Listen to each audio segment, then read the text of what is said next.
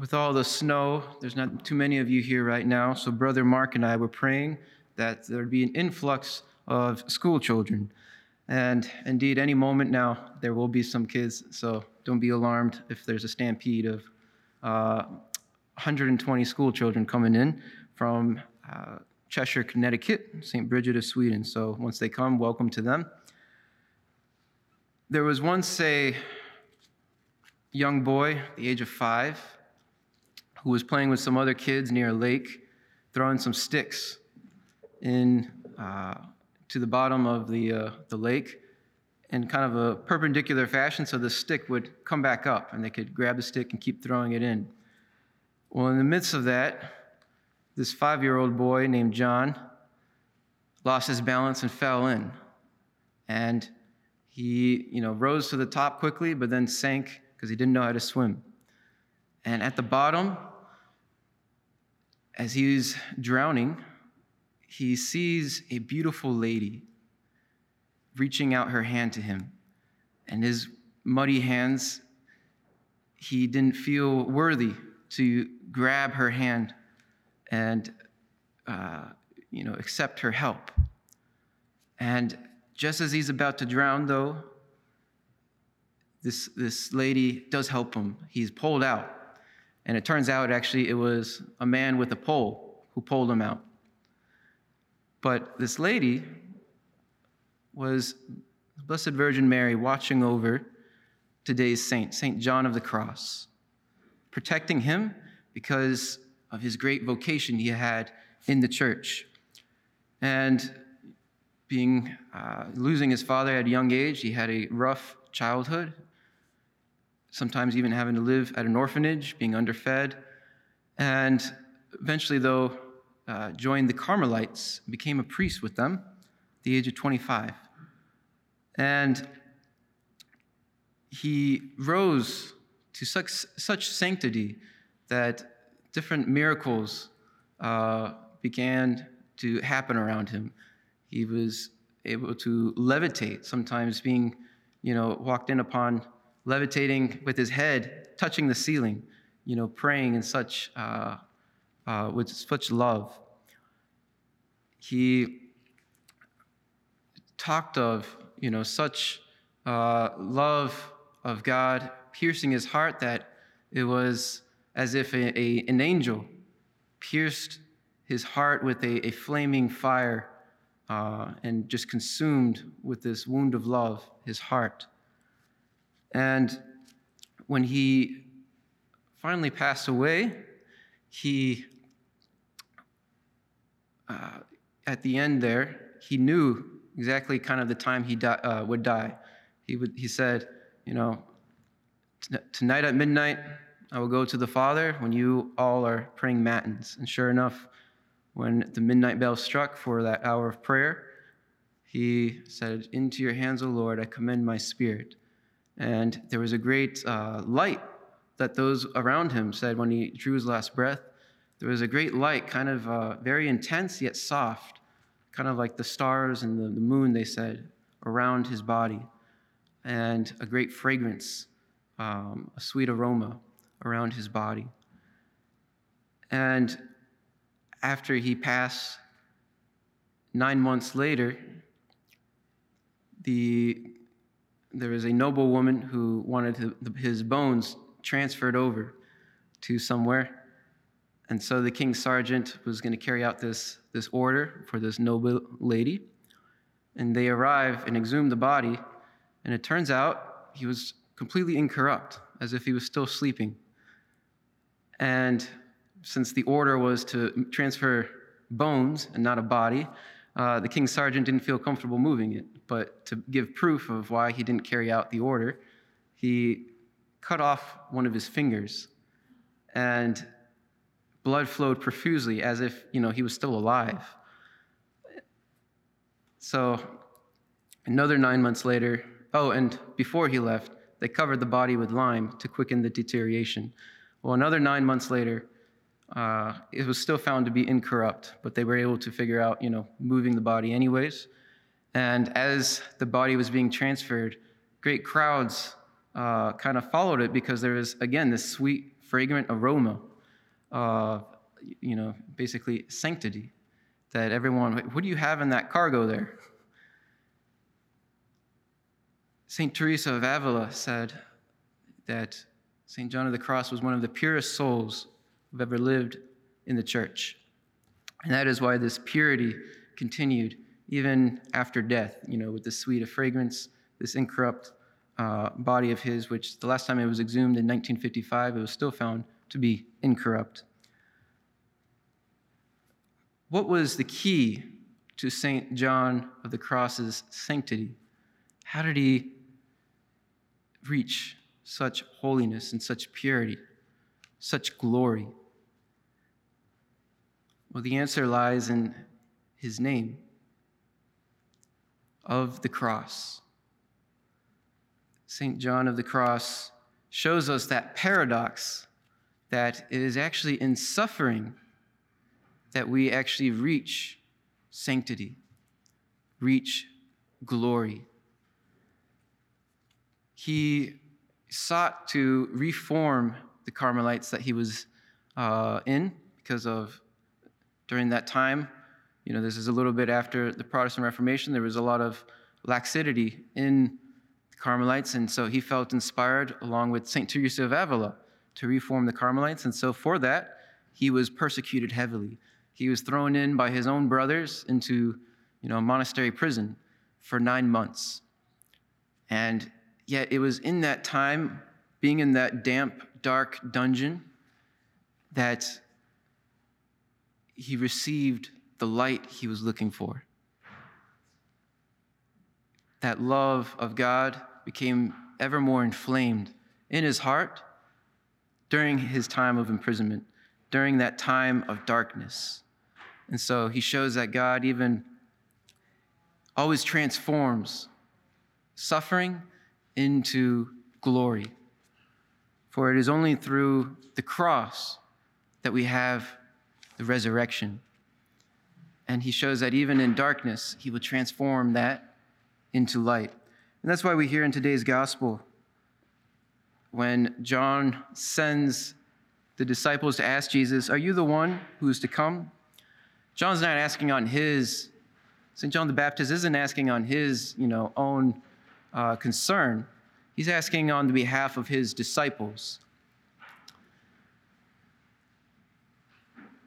He wants them to know that they need to follow Christ whenever he passes away in prison, because he's in prison at this time.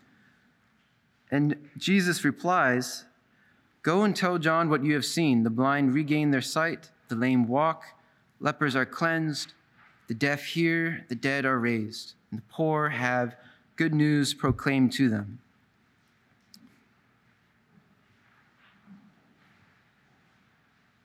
Jesus is saying, the prophecies of Isaiah have been fulfilled. These miracles are taking place before your very eyes.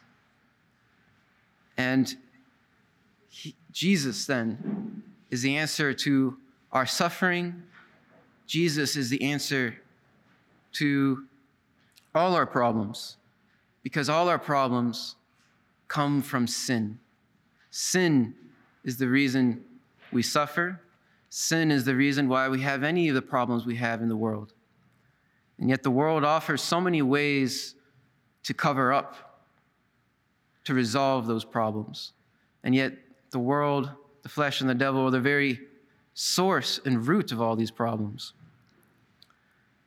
Only Jesus is the answer to these problems, to such suffering. Because think of how sin works. Sin makes you blind.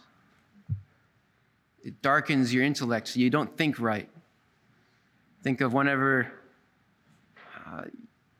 you might say a little lie, but then you dig yourself deep, and that lie gets bigger and bigger, and you start doing unreasonable things in order to keep that sin squashed.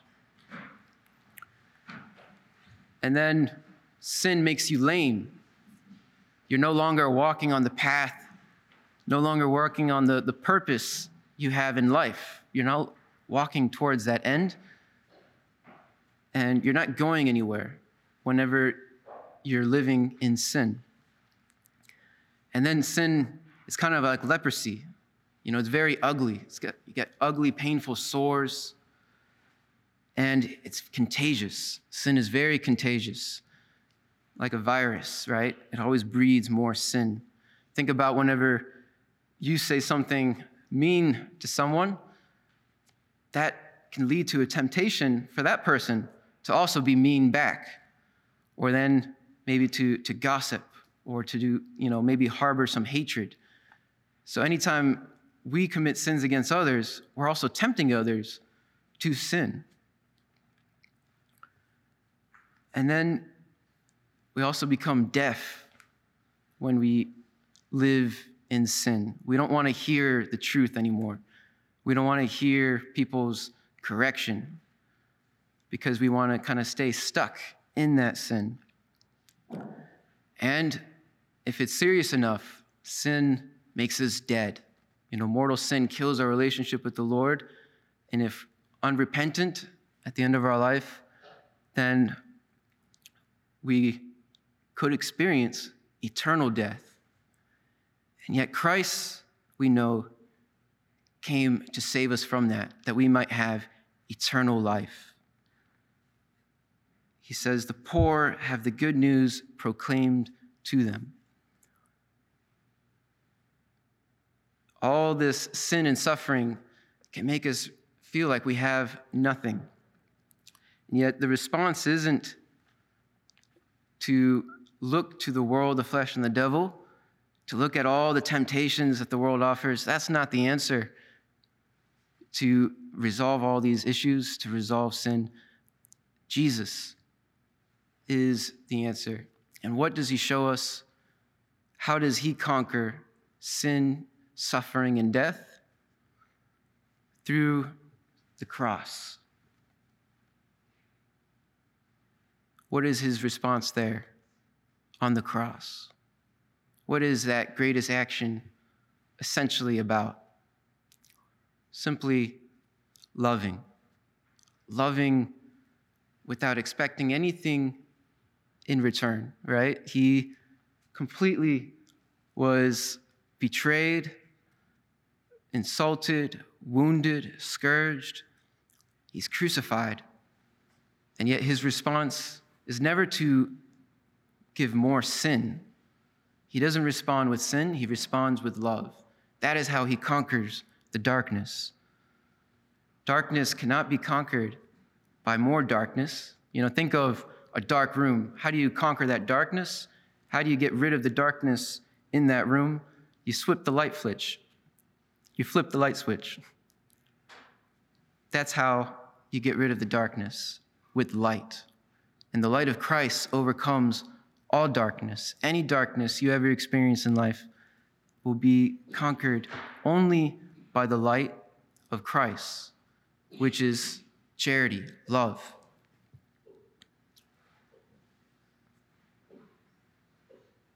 The Lord gave his love down to the last drop. He kept his arms wide. He made himself vulnerable. And in that vulnerability, he gave himself down to the last drop. This is all how today's saint, St. John of the Cross, became a saint. He knew the cross was that answer. He knew the cross suffering was the bridge to sanctity, to glory. And so, like St. John of the Cross, may we then not run from our suffering, not run from the problems in our life, but allow them to be transformed by Christ. He had that experience of imprisonment, of much persecution from his brothers, and he didn't allow it to become a time in which he, in turn, sought revenge or sought to, build up hatred against those who hurt him. He allowed it to be a time in which his suffering was transformed into seeking the best for those who persecuted him. And his love was so great that he described it as, like I said earlier, as if an angel fired a flaming arrow into his heart and just set his heart on fire. That love was so great. That is why his body is still uncorrupt. That is why there was a sweet fragrance of aroma and light around his body at his death. And if you look up, that is why he had so many other miracles in his life. And that is why he is considered one of the great doctors of the church today, because he sought to love God through the cross. Are you a Marian helper?